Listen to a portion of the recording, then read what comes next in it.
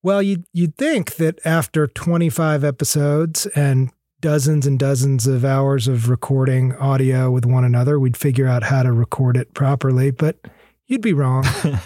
Well, I mean, in our defense, we're using a substantial amount of different equipment. We're upgrading our situation and we're learning in the process, but I actually downgraded.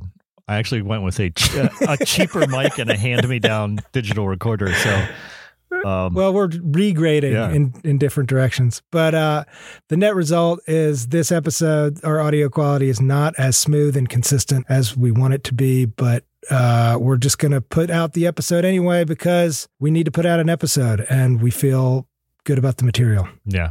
I think it sounds fine. Joe's just a perfectionist. Anyway.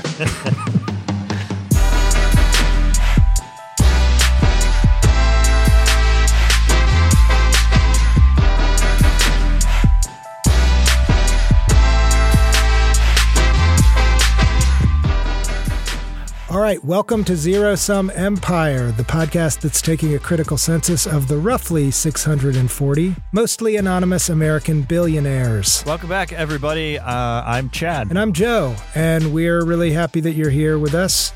This is our 26th episode. Not really an important number.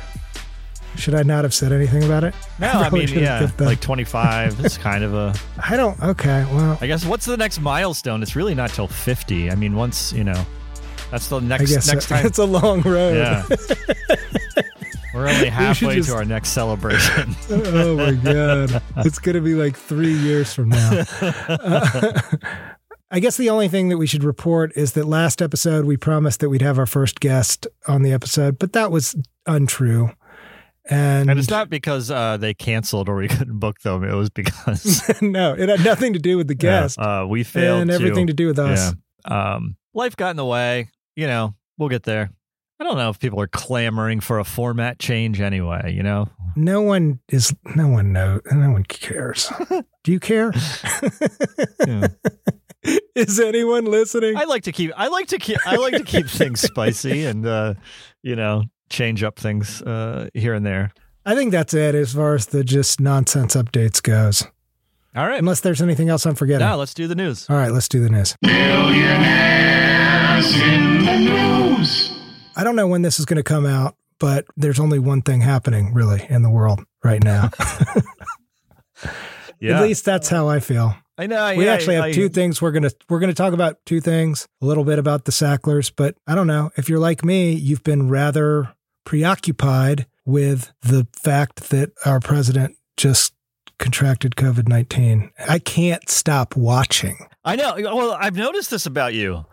That's what I was talking to you about this before the show. I didn't specify what I meant, that I've noticed a change in your mood. It seems like you've gotten really obsessed with the news, and you've been in kind of a darker mood lately. Well, I don't know if I can draw a relationship between my mood and the news this week. It's just been fascinating, though. I definitely have been watching more than I usually do, and I'll tune out of the news more probably than you do, Chad, most weeks. But just because it's such a historic moment, and because all of this crazy drama is unfolding in real time, and you can sit there and sort of try to make sense of what's true and what's not as things are sort of bubbling to the surface. It's not like we're learning anything new about the administration or I'm having any sort of big time revelations. It's more just like a little game, like a little mystery. It's like, all right, well, we know this, we don't know that, but we know that they behave like this. And in all likelihood, this is the case. I think pretty much everybody who's watching the news regularly right now is doing something like that. Yeah. It sounds like you're a little bit fascinated by the network of influence or of contagion, the vectors of contagion, right? That led to the situation that they find themselves in. I'm sort of interested in that, but I'm more interested in the communication strategy of the administration. Yeah.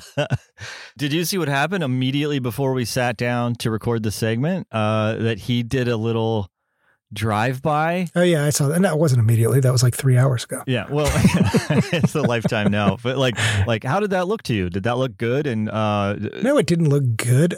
confidence inspiring and like make him look strong and normal? That was a very weird scene. He was like clawing at the window. He's like pressing his snout up against the window and clawing It was at a Walking Dead sort of situation. Yeah, he was like a zombie outside of the mall door, like pawing at the window, like It was. I'm extremely healthy. Like, it's like It was who's so making weird. these decisions? Like that was a He is. that was a He's making all of them. Oh yeah.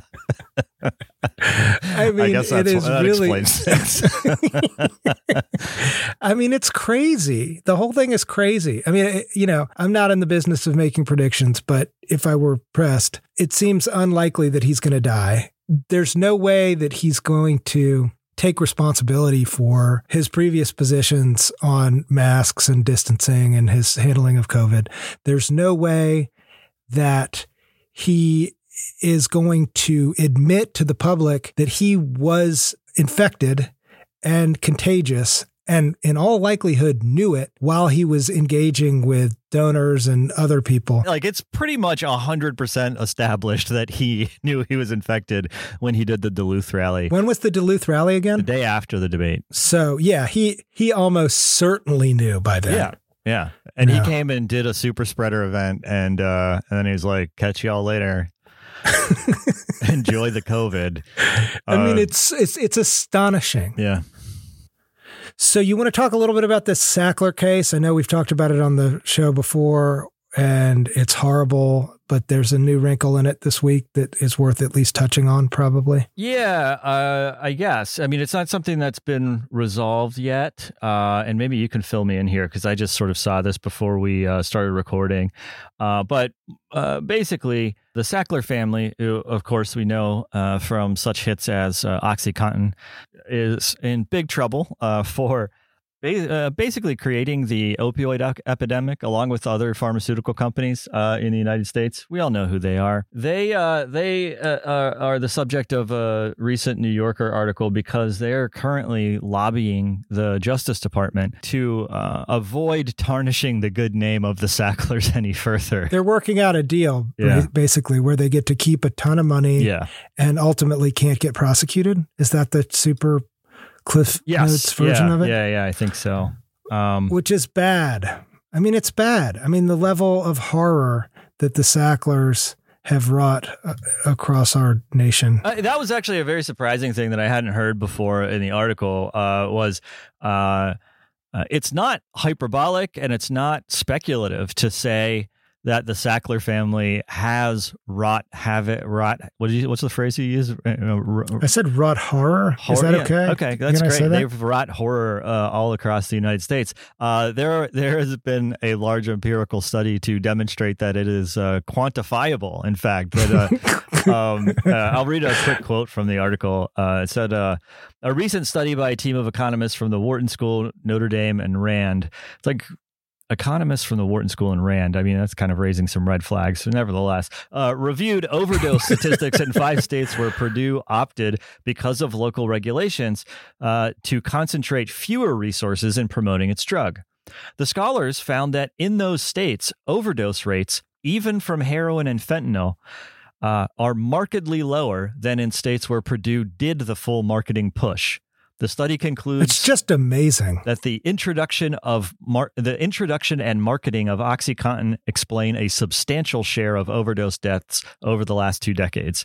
Right, so they have control groups, right? They have states where the Sackler family was not able to operationalize its marketing apparatus and do this full court press to push OxyContin, and surprise, surprise, in those areas, the overdose deaths were way lower. I mean, this is also what happens in the Trump administration when things are too crazy to keep up with. And it keeps on like escalating and escalating and escalating to the point where I can't not pay attention. Meanwhile, they're working backstage to let the Sacklers off the hook, things that we should be paying attention to. We can't because the circus is so mesmerizing. They're flooding the zone. I mean, that's the classic strategy.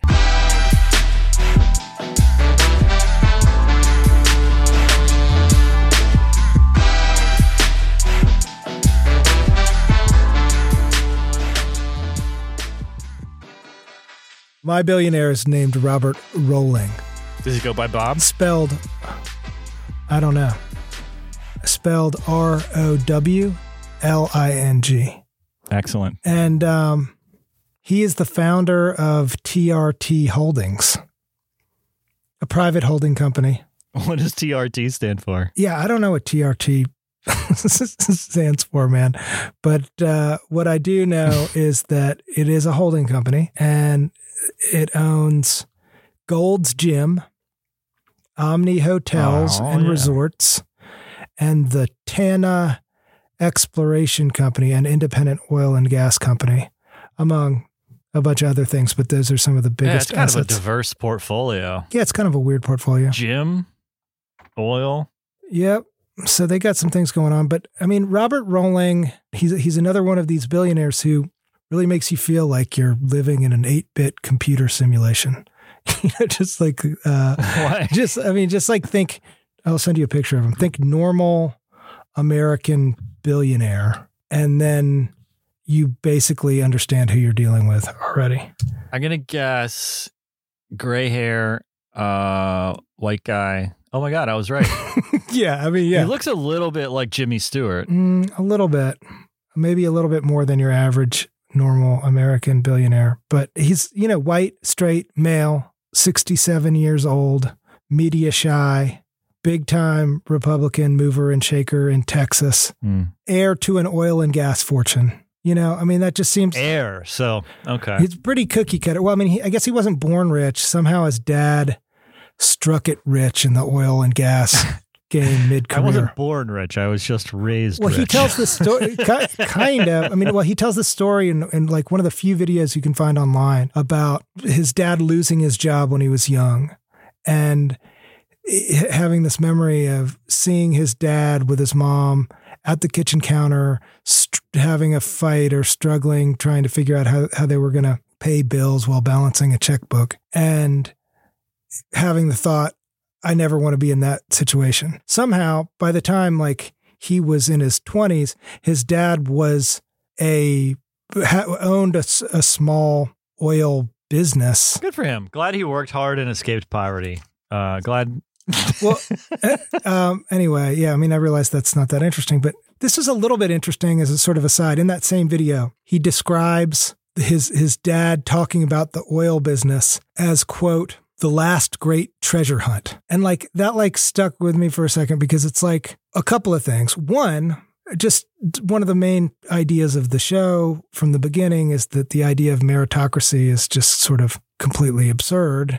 And the reality of so much of what has become modern industrial capitalism is literally the result of treasure hunting. Literally the result of just like chaotic people just finding things. Like, yeah. You can go out into the world and just find riches, and if you find a big enough cache of riches, then you become someone who can make decisions about the entire planet. That's crazy. It is. Yeah. I mean, I get what you're saying, right? Like that. It seems almost like without fail that the billionaires that we come across are people who made their fortune not through some sort of genius insight or innovation or something like that, but people who were just happened to be in the right place at the right time. Yeah. They just hit like the spatiotemporal lottery, right? That's a very common theme in the show, and listeners from way back when will be tired of hearing us make the same point. But yes. And I mean, I guess the other thought that I had when I heard that phrase was that like capitalism itself is sort of the last great treasure hunt before the demise of all of life on Earth. Yeah, right. Yeah. Anyway, enough of that. Once his dad struck it rich in the oil game, he was a part of that and had a bunch of money to play with. And he invested in Omni, back in the 90s. And then he bought Gold's Gym in the early 2000s. About Gold's Gym in the early 2000s, that's not really its heyday. I mean, I don't really know anything about the gym industry, but I do remember that Gold's Gym t-shirts were like much bigger in the 90s. Do you remember those being like a thing that people wore? Not really. A lot. I think it was a national trend. I don't think it was just a trend in the area that I was growing up. I bet there was some 70s nostalgia because, it's like Schwarzenegger was filmed making Pumping Iron in Gold's Gym. Oh, I didn't know that. Other things worth talking about.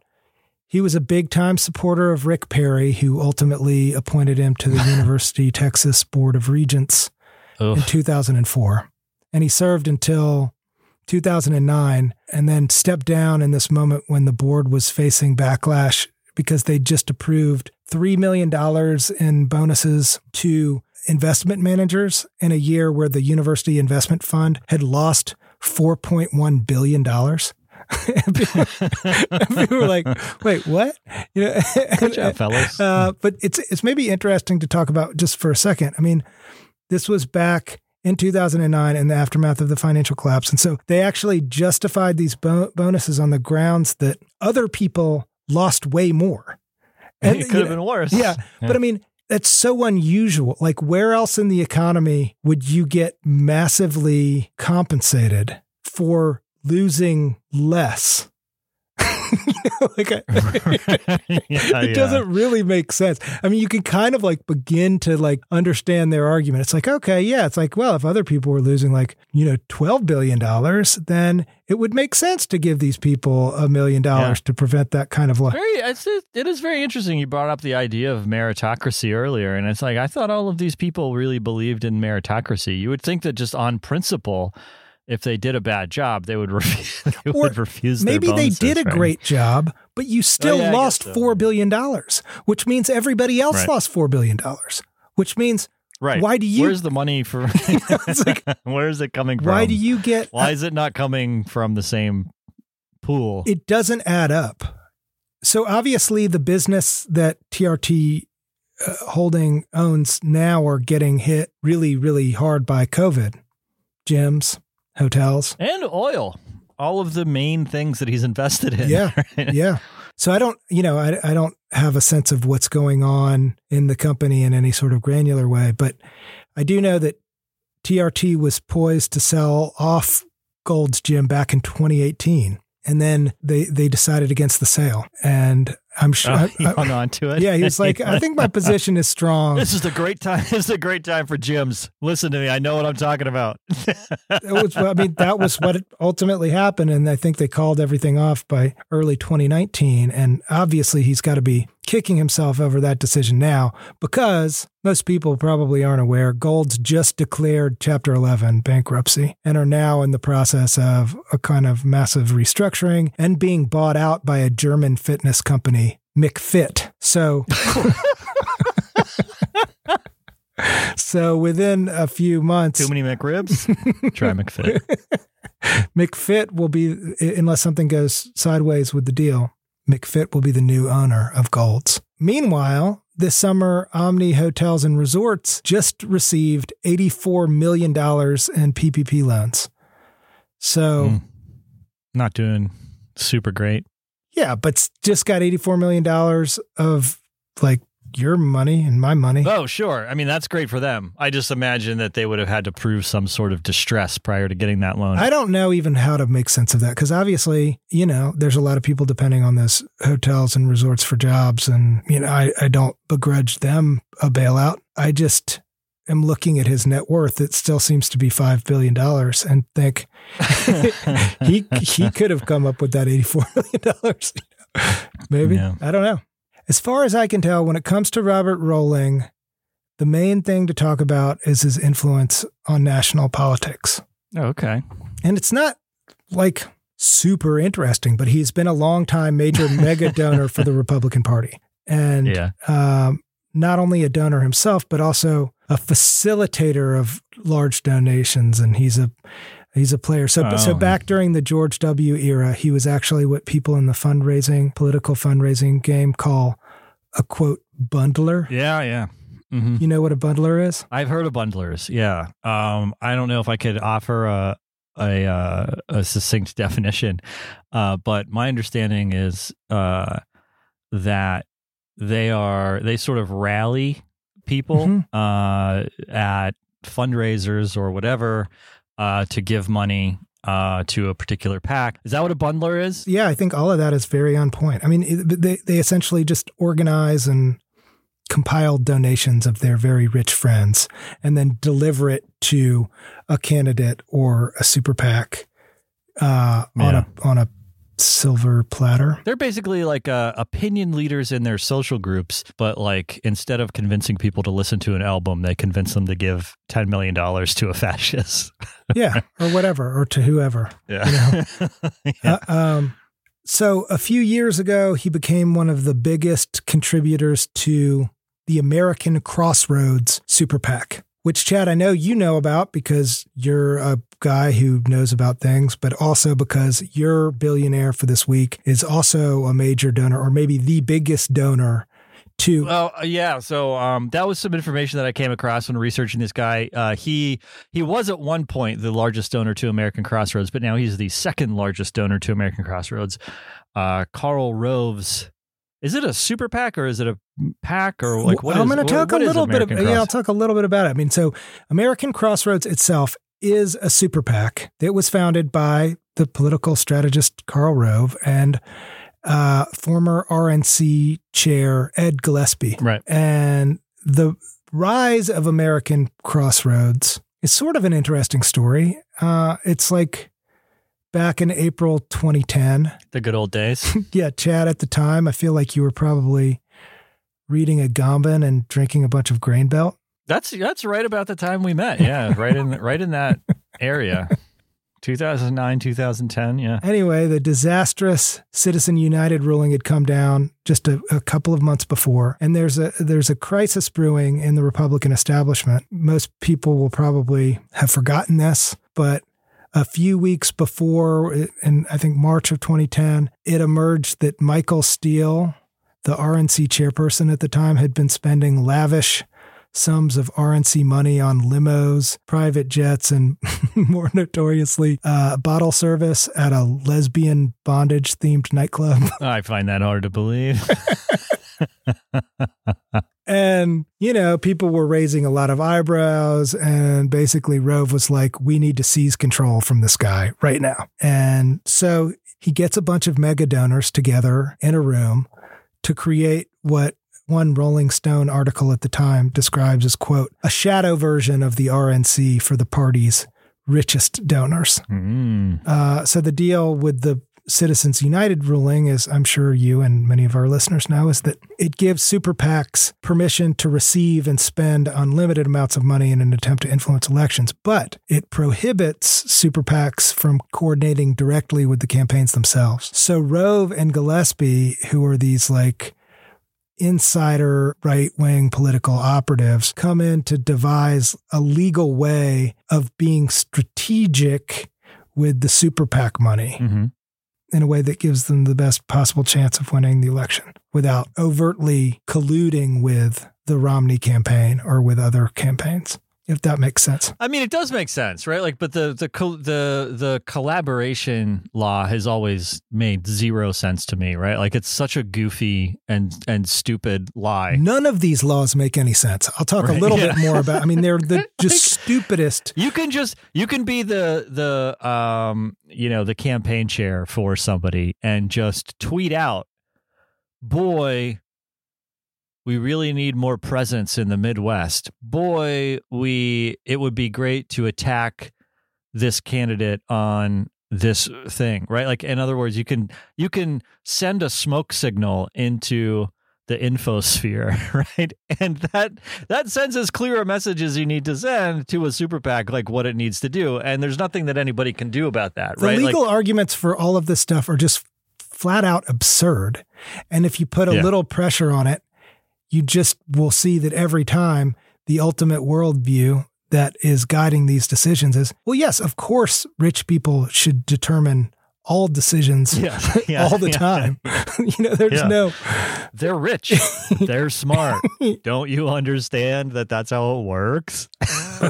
But people just keep trying to push it farther and farther. It's like you might think that the Republican establishment at the national level is already as tied in as it could possibly need to be to the corporate interests of our society. But like another way of thinking about American Crossroads and what it was up to is that it was actually like attempting to draw power away from the RNC and consolidate it like more explicitly under plutocratic control. Which again was made possible by Citizens United. That's really interesting. So preserving that autonomy from collaboration is something that can often work to a super PAC's advantage, right? Like, so it's not an impediment that they're not allowed to, as they say, collaborate, right, with campaigns on strategy. Because they can always do that if they want to, right? They can just send an encrypted text message or tweet something or whatever, right? Like, it's not really an impediment. But it actually benefits them to be able to distance themselves from the party establishment if it, for instance, wants to argue that John McCain has illegitimate black babies, or that just engage in some sort of messaging strategy that the RNC doesn't agree with. I think that's exactly right. And it also sort of gives an opportunity for unaffiliated power brokers or people who aren't working for campaigns to leverage many times more amounts of power than they would be able to otherwise. It creates a new power channel that can come in and be filled. Yeah, that's fantastic. I mean, that's the definition of an oligarchy, right? Yeah. Like that it provides corporate powers with license to propagandize using the guise of political speech without any sort of friction. It takes away any sort of friction to that process, right? Like now, Pfizer or Exxon are just straightforwardly able to promote their interest in the public sphere under the banner of political speech.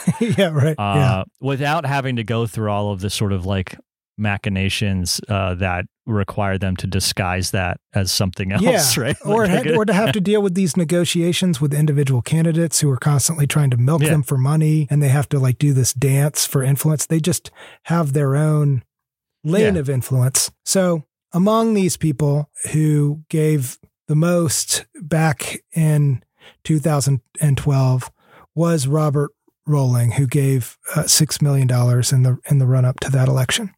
I guess the weird conclusion to this story is that while American Crossroads was very successful at raising money, it wasn't all that successful in achieving its political objectives. So, obviously we all know and remember that Mitt Romney lost that presidential election.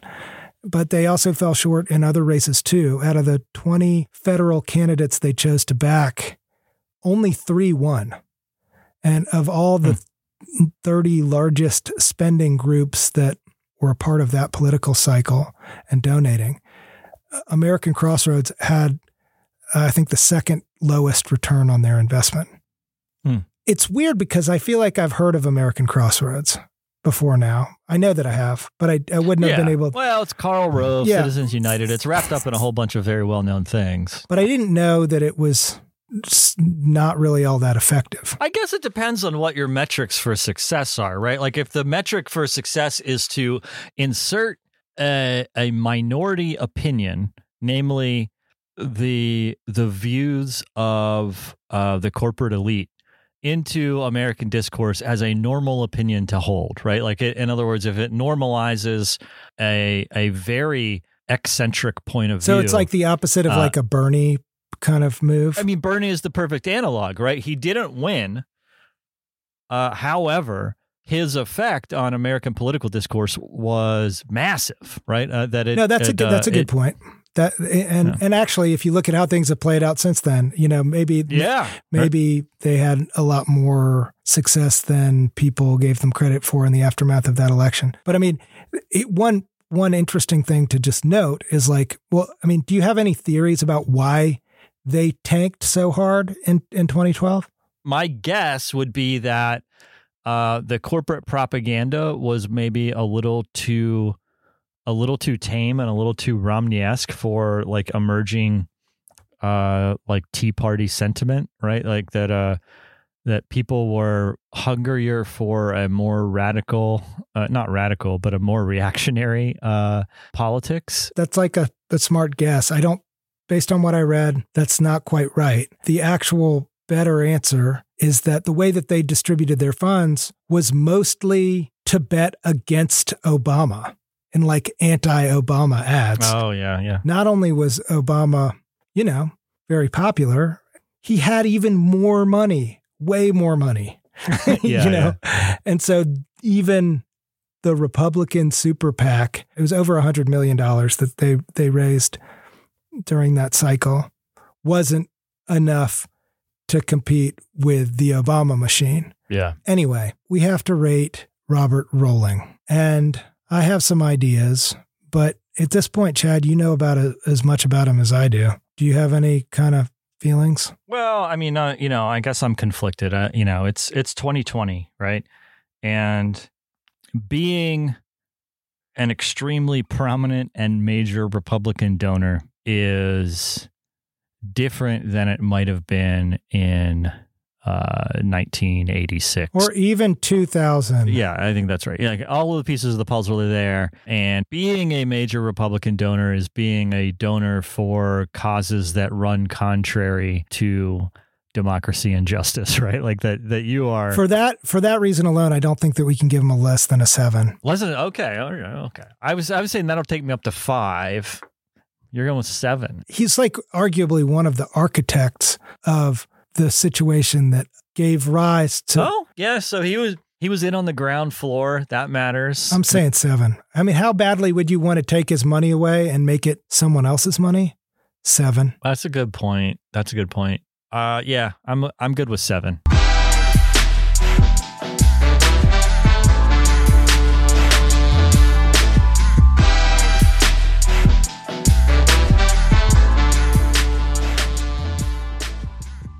All right, Chad. So who are you dealing with today? I know we talked about him for a second in my segment, but what's his name? We did. Well, I don't think we mentioned his name though. His name is Bradley Wayne Hughes, which sounds like an assassin of some sort. That sounds like 3 billionaires' names in a row. Yeah, I know. Yeah. But he goes by Wayne. Wayne is the most famous billionaire name in the world of superheroes. Oh, I guess so. Well, I didn't really think about that. Is there a more famous superhero billionaire? No. Well, yeah. No, I don't. I think you're correct about that. Yeah, that's his first name. His last name is Hughes.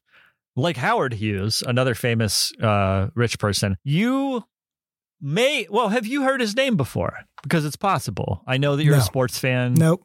But I'm not a nerd about it.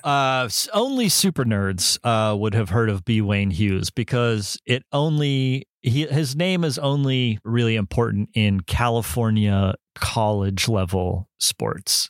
But it is very important in California college level sports.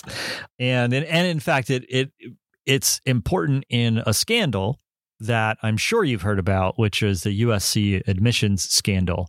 Yes, I am familiar with that scandal. Yeah.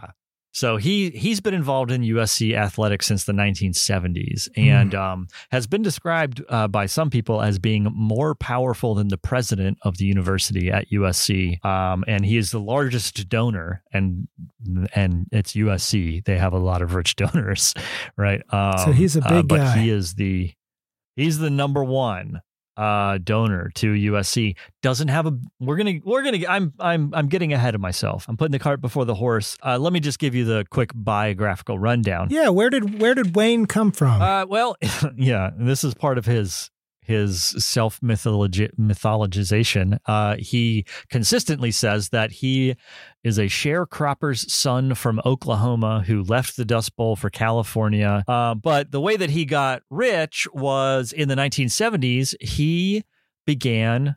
Have you ever seen a Public Storage? Apparently, they have orange signs. It's a self-storage company, but it's a massive international chain. I feel like I have. They're very big in the Northwest, and Canada.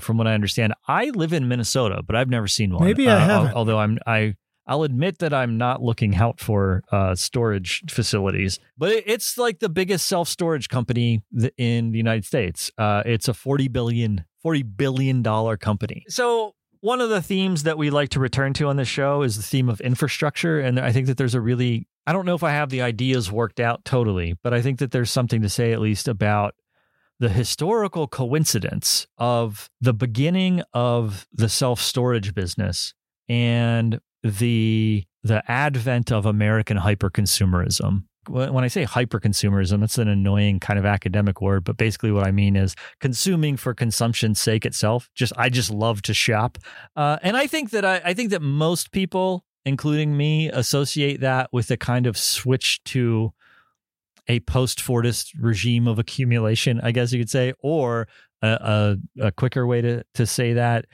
is kind of like deregulatory era of the late 1970s and 1980s, when the perfect example, which is something that we talked about before in the Haim Saban episode, is the deregulation of children's programming, right?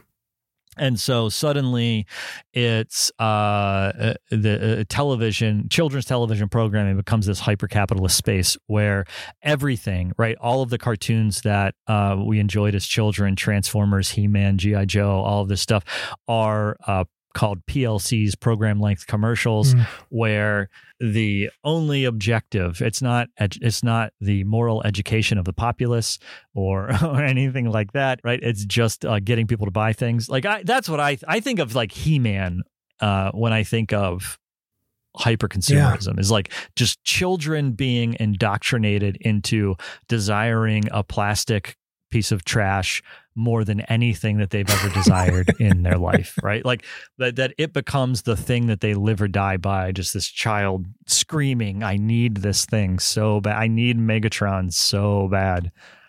And so like I associate hyperconsumerism with self-storage, and I'll tell you why. Well, it seems like there's an obvious reason, but why? But maybe go ahead. I mean, I don't know where you're going, but it's just sort of like one would imagine that a person living in equilibrium with their material possessions would be able to fit everything that they need and own in their home at any given time.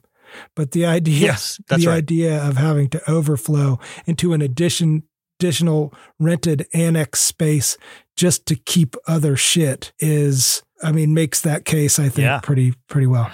I'm really glad that you used the word shit. Because I think that it's intimately related to waste disposal infrastructure, which I know that you're really interested in. You know, not to get sidetracked here, but just one more piece of biographical information about B. Wayne Hughes. He lives in a 13,000 square foot mansion in Malibu. And so he's very Californian in his vibe in a particular way. Two other like Californian things at the time come to mind. One is Philip K. Dick in Do Androids Dream of Electric Sheep, and this idea of kipple, right? That like the junk of modern life just kind of like accumulates around us, and there's nothing, like we're just constantly trying to like get it out of our area to organize, to get all the trash out of our space, right? Like this I've been working on my basement, man. This rings true.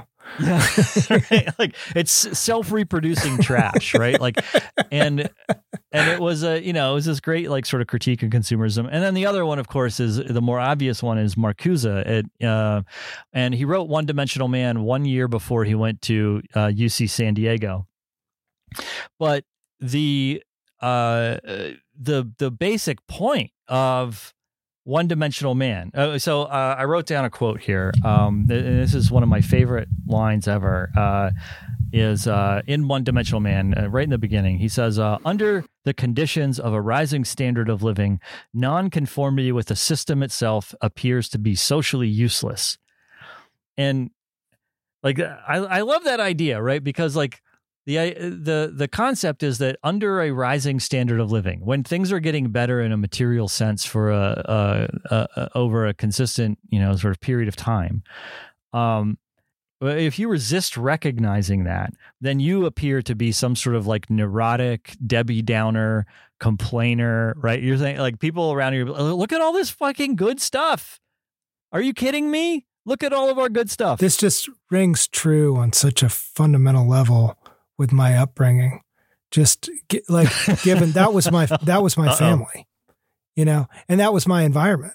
You know, I was in that 80s moment where people were like kids my age were worshiping He-Man, and I wasn't allowed to have He-Man. Oh, that's right. Yeah. Because my parents rejected all of that, and the way that they kept their home and the kinds of cars that they drove and the way that they appeared in public, like everything about the way that they were compared to the larger ecosystem of school and the place that I grew up in, it was incredibly embarrassing, you know, for exactly that, for exactly that reason. Cause or the social understanding was such that why would you live that way?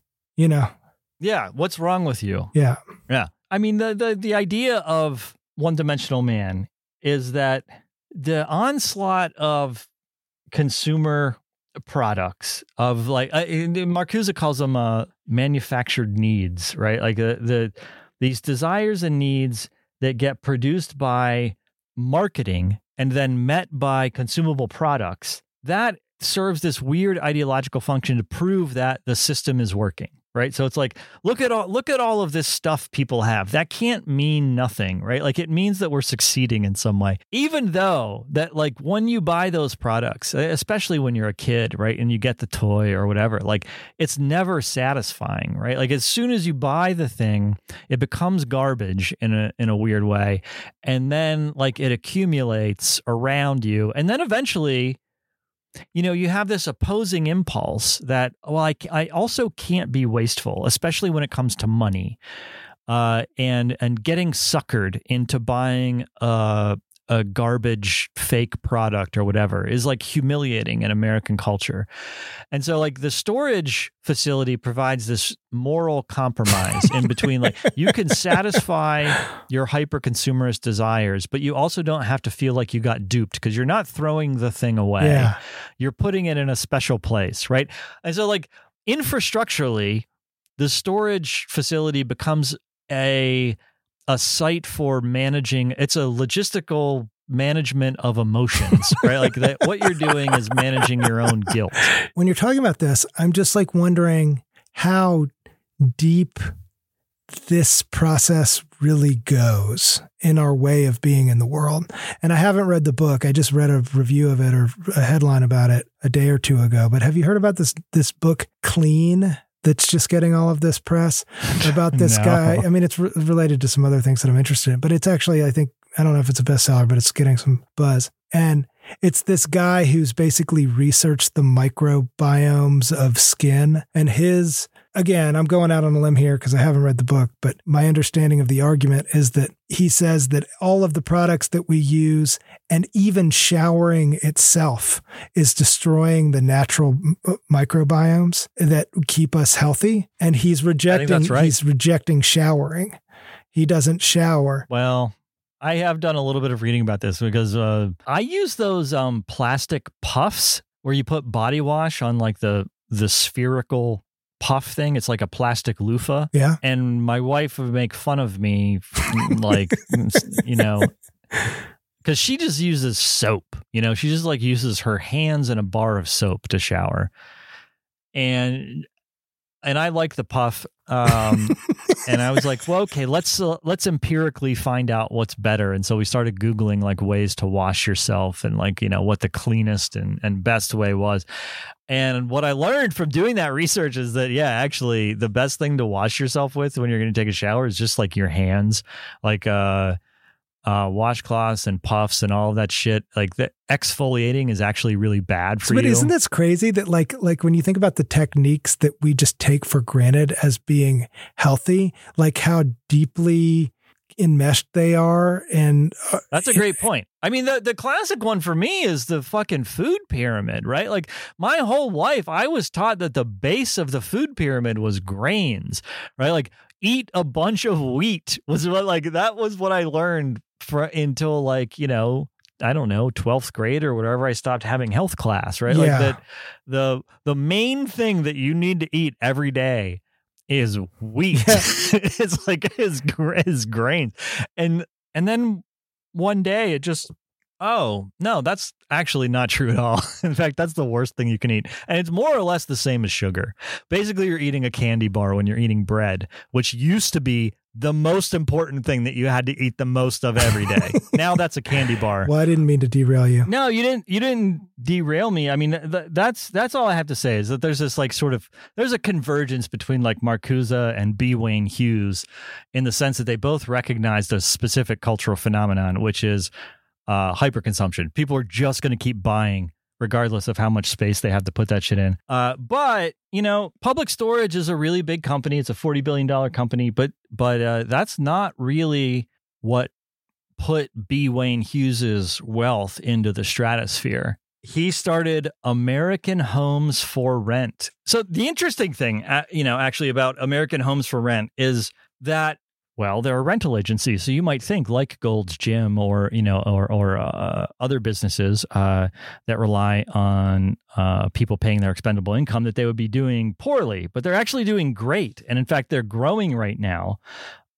during the pandemic because of a particular trend in the reorganization of American society that is going along with the pandemic. And that is that, and I'm sure you've seen these articles, that there's this kind of urban exodus happening. Like people are moving out of the cities because they don't want to live in highly population dense areas, and because a lot of people are finding and being asked to work from home, right? And so they don't need to live near where they work necessarily anymore. And so American Homes for Rent, which is this place that rents single family homes in the suburbs, they buy up properties at foreclosure auctions. Like that's how they get properties. And then they don't do any, like they do a really shitty job of like refurbishing them and then they rent them out. They're doing really well, right? So like what they're doing is like, there's a bunch of millennials who don't have any accumulated capital, but they want to get out of the city. And so they can't have a down payment for a home, but they can rent a single family home. And that's where American Homes for Rent steps in to fill this new demand that has been created by the pandemic. And there was a recent interview. In fact, I texted you about this because while I was doing research for this segment, I was Googling, like American Homes for Rent, doing research on it. And the CEO of American Homes for Rent was interviewed on CNBC during the period when I was like doing research, like, in real time. That seems rather unlikely. What a coincidence. Yeah, really weird. There's a lot of stuff happening with the company right now. And I want to play this quick clip to sort of demonstrate how he thinks about the COVID pandemic. Okay. Now, you also reported about $6 million in COVID-related bad debt. That is tenants unable to pay. How are you dealing with those tenants? And what do you think about the recent eviction moratorium imposed by the CDC? Is that fair to landlords like yourself? So bad debts for us has a slight uptick. We have deliberately chosen the markets and neighborhoods that we are in, and the weighted average unemployment for our portfolio is less than a national average. As such, we're seeing, in light of the difficult times, we're seeing relatively favorable collection results that are improving from our second quarter results. Evictions are always a last resort, and the eviction moratorium, while it has a temporary impact, long-term, we're comfortable with our collections. And again, we'll use evictions only as a last resort. I don't know if it's clear from that, but what he's doing is telegraphing to investors that they will evict people, that they're not going to do a touchy-feely, wishy-washy kind of, we will voluntarily impose an eviction moratorium on ourselves because we are a bleeding heart company. He is telling investors in this CNBC clip that we will evict people. Yes, it's a last resort and we feel terrible about it, but we will evict people and we will maintain the 96.5% occupancy rate that in our properties that we have been maintaining for a long time. And so please do not disinvest in our company. And it sucks. That's some cold shit, man. Very cold, very cold. Anyway, that's the story of his business ventures. And I know we've been talking for a while, but his personal adventures have been very interesting as well. There's not much out there because Hughes never does interviews. He did one interview that I could find, and it's by the journalist John Ronson. He's a British journalist. He wrote the Psychopath Test. Oh yeah, he does a lot of stuff with rich people. He's funny. And this one, he wrote it. So he didn't want to interview Hughes because he was B. Wayne Hughes. He wanted to interview him only because of the amount of income that he had, because he was doing this kind of experimental article where he wanted to interview people at different scales of income. So he started with somebody making $10,000, and then you quintuple that, talk to somebody making $50,000, quintuple that. And so the last level of quintupling was B. Wayne Hughes, and it was something like how to live on, the article section was called like how to live on $678,000 a day or something like that. Okay. And so for whatever reason, maybe Hughes was entertained by the concept of the article, but he agreed to do an interview for this. And there are some real gems in here that give you some insight into who B. Wayne Hughes is. We already know. Yeah, let's hear it. He donates a lot to American Crossroads, but he makes his opinion on taxation very clear. So I thought I'd read a quick quote. This is him talking to Ronson in an interview. That sounds good. Wayne says, or Hughes says, I live my life paying my taxes and taking care of my responsibilities, and I'm a little surprised to find out that I'm an enemy of the state at this time in my life. Ronson writes, he has a big booming voice like an old school billionaire, not one of those nerdy new billionaires. Has anyone said that to your face? I ask him. Nobody has to, says Wayne. Just watch what they're doing. You mean the Occupy Wall Street crowd? Ronson asks. Those guys are a bunch of jerks, Wayne mutters, giving a dismissive wave that says they're just a sideshow. Politically, I'm on the enemies list. I've lived my whole life doing what I thought was right, and now I'm an enemy of the state. So he's a billionaire, and he sees Occupy Wall Street on television. This is a few years ago, obviously. And he thinks that means that he's an enemy of the state. It's very confusing. All of that is very confusing. It doesn't seem like he's super clear about who Occupy Wall Street is. Or who the state is, or what is really going on in the world. I mean, I guess from his sort of like Fox News fever dream point of view, Obama was controlled at the time by Occupy Wall Street thugs. I think that's pretty much how the narrative was back then. That's right. So, there's another part of this article that gives us a real window into B. Wayne Hughes's mindset.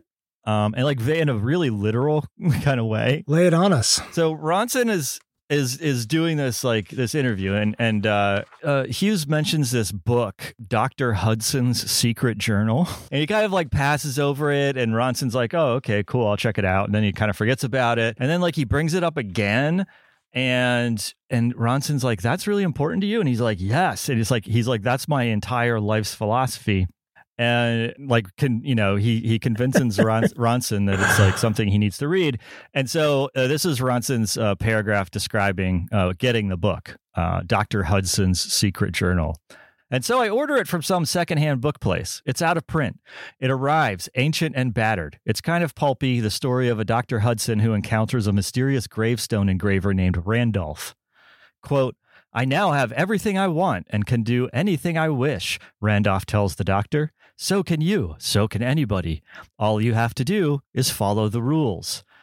Randolph hands Dr. Hudson a magic page upon which is written the secret, the rules for generating that mysterious power that I mentioned. You can imagine, this is Ronson again, you can imagine how excited I am when I get to this part of the novel. But the secret turns out to be underwhelming. It is this. If you perform anonymous good deeds, greatness will visit you.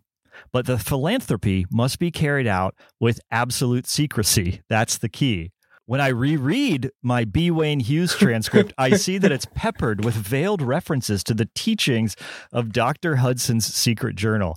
So, like, you might think that Ronson is maybe exaggerating here or whatever, but I did find another article about Hughes that in which a doctor at the Mayo Clinic who he had, so his son had leukemia and died. And so one of the major philanthropic causes that he gave to, and so far it's been $70 million. This is an important figure, $70 million over the course of his lifetime so far to childhood cancer research. That's significant. They interviewed a doctor who he had worked with, and she related an extremely similar story. It was a different book, but by the same author, and it had the same moral. And so I think that this author wrote a number of books that had this same moral. And I think they're young adult books. I think they're for children. And this guy, B. Wayne Hughes, is obsessed with them. And so, okay, I want you to hear how B. Wayne Hughes talks about philanthropic giving. So this is Ronson again. He says, when I asked Wayne which charities he donates to, he said, I have over the years supported charities. Then he fell mysteriously silent. Then he said, if you talk about things you've done that you think are worthwhile, you subtract from yourself. And so therefore, I will only say my principal charity is children's cancer, and I've been doing it for 22 years. Ronson says, you don't want to say how much you've given away? And Wayne says, I don't want to subtract from my pleasure. I especially don't want it written up. It would be a disaster for me. It would hurt me. Why? I asked. And Wayne says, it would subtract from me. Okay. Very weird language. It would subtract from me. It would subtract from my pleasure. In that other, in 2006, he donated money for a new basketball arena at USC, and he named it after a friend instead of naming it after himself. And when a reporter asked him why he did that, he said, the joy I have in remembering Jim, who he named the arena after, the joy I have in remembering Jim would be significantly reduced if people knew who I was. Right? So he wants to be a secret giver because he gives him pleasure to give in secret. It gives him pleasure, right? And and the pleasure is a thing that he accrues, and if he tells people about it, he loses some of that, right? And so it's like he's doing a transaction. He's giving money for his personal pleasure, but he loses that pleasure if he tells anybody. It's a very weird and twisted psychological game that he's playing with himself. Well, no, I mean, I think I have a window into it, though. I mean, I think like some of these billionaires do become sort of addicted to giving. And if you sort of convince yourself that you're an even better person if you do it secretly, and that's a sort of higher morality, then I'm sure there's a dopamine hit. Yeah. Every time you. Well, okay, there is that, right? Like, and I think that's part of it. But he's saying this in an interview with a reporter, right? Like. Oh yeah. Sorry, I take all of that back. No. What am I thinking? I mean, like, did he think he was off the record? No. Yeah, because if he didn't think he was off the record, but even if he's not off the record, if he's telling people, then people know, right? Like, yeah, so, no, I'm completely dumb. No, you're not dumb. It took me a minute to realize that too, and it was like. You're doing the subtracting from yourself right now by telling him what you did, right? Like. And he keeps doing this all the time. He keeps telling people the same mythology about how you have to give anonymously, and then he tells them what he gives to. He told them right there, I gave to children's cancer. He's like, that's my principal charity. And people know how much he gave, right? Like, as I said before, he has given $70 million. He has something like $5 billion. His daughter has like $6 billion. They have a lot. He didn't give that much. So he actually wants people to know, but he wants people to think that he doesn't want them to know. That's right. That's exactly right. He's trying to have his cake and eat it too. I know who it is. It's Ted. Ted is anonymous. What are you, kidding? No. Isn't that great? He donated the whole wing. Didn't want anybody to know. Well, he told you, so he apparently wanted somebody to know. He told me, okay? Who else did he tell? How do you know he just told you? No. The point is that he didn't need all the fanfare and didn't need Fanfare? What fanfare? I don't like the fanfare. You saying I like fanfare? You can tell a few people. He just doesn't need the whole world to know that he donated all this money. You know what? I didn't need the world to know either. Nobody told me that I could be anonymous and tell people. I would have taken that option, okay? You can't have it halfway. You're either anonymous or you're not. What is it? Wow, that is on point. Yeah, right. No, it's exactly the same dynamic. So he's given $70 million to childhood cancer. That's good. You know, like that's like if you had $5,000 and you gave $70 to children's cancer, that would be good. It's not nothing. It's good. But he's given $400 million, which he doesn't talk about as much, to USC Athletics. And basically, USC Athletics has been supported by his giving for a really long time. Why is he so into it again? I actually don't know, but he has been friends with famous USC football players since the 1970s. He's very public about that. That doesn't subtract from his goodness. It's the same sort of thing. So like he got Lynn Swann, the ex-Pittsburgh Steeler from the 70s, hired, who was also played at USC. He got him hired as the athletic director at USC when he had no business being an athletic director, no experience, no experience managing or doing any sort of like program direction, never worked at a university or had anything to do that would did anything that would qualify him to do the job. It was a big controversy when he got hired. And it turns out Lynn Swann has been like best friends with B. Wayne Hughes since the 1970s. And the reason that the open secret was that the reason that Lynn Swann got hired was to please B. Wayne Hughes. And then after 3 years, Lynn Swann had to leave because he was very bad at his job and got caught up in the USC admissions scandal where they were pretending that students were athletes to get them into school, that they were like athletics recruits, even though they weren't. And the coaches took a lot of money in bribes. Millions of dollars. Well, that's not good. No. So it's very funny. He's like very good friends with Lynn Swann, Marcus Allen, another name you might know from football. Two other names that you might know, A.C. Cowlings and O.J. Simpson. I do know O.J. Simpson. Well, you know A.C. Cowlings too, because he was the guy who was riding with O.J. Simpson in the Bronco during the police chase. Oh, really? Yeah, and people don't talk about AC very much these days. And I saw there was like two OJ documentaries that came out like 5 years ago. Yeah. Like one was like with John Travolta, like a docudrama, and then there was the actual OJ documentary. That was on. It all happened at once. It did. If you talked to me about this at the time, I'm sure I would have remembered.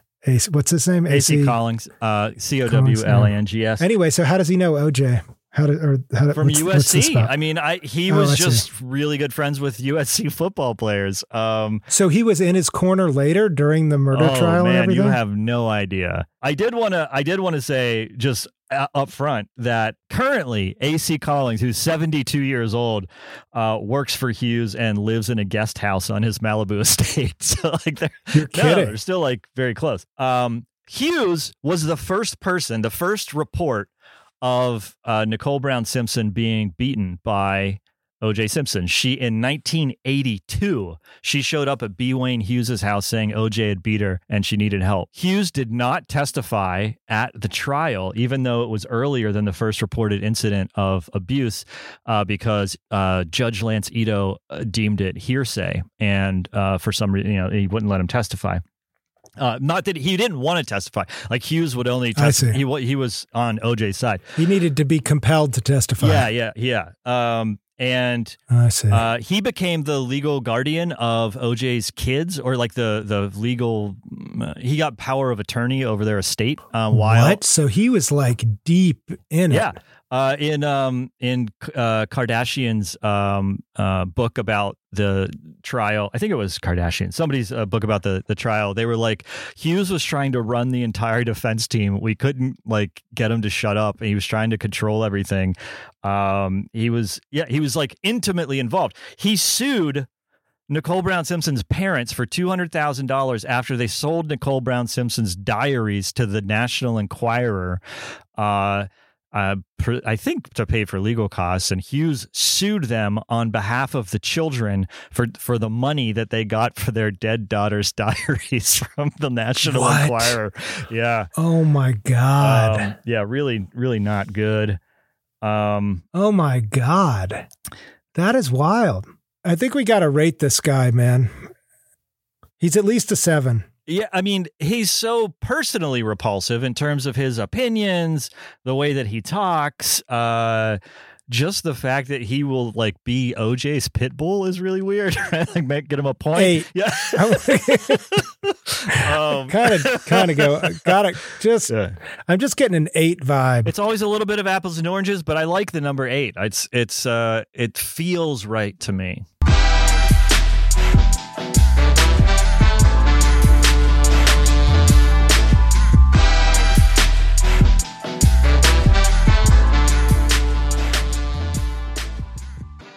All right, everyone. Thanks for hanging out to the very end of another show.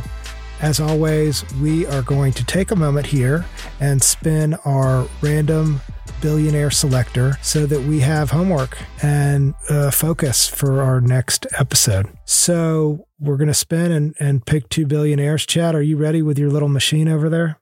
I'm getting there. All right.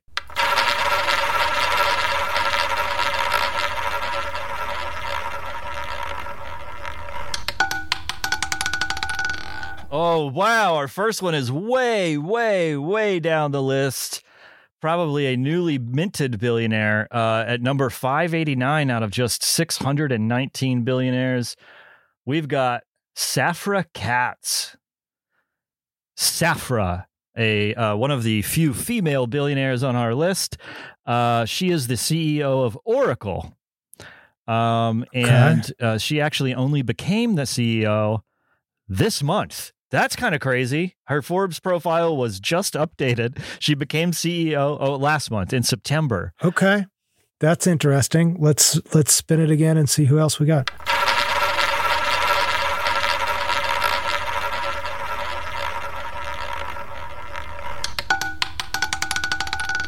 All right. Our second billionaire this time is fairly high on the list for the second one. Number 166.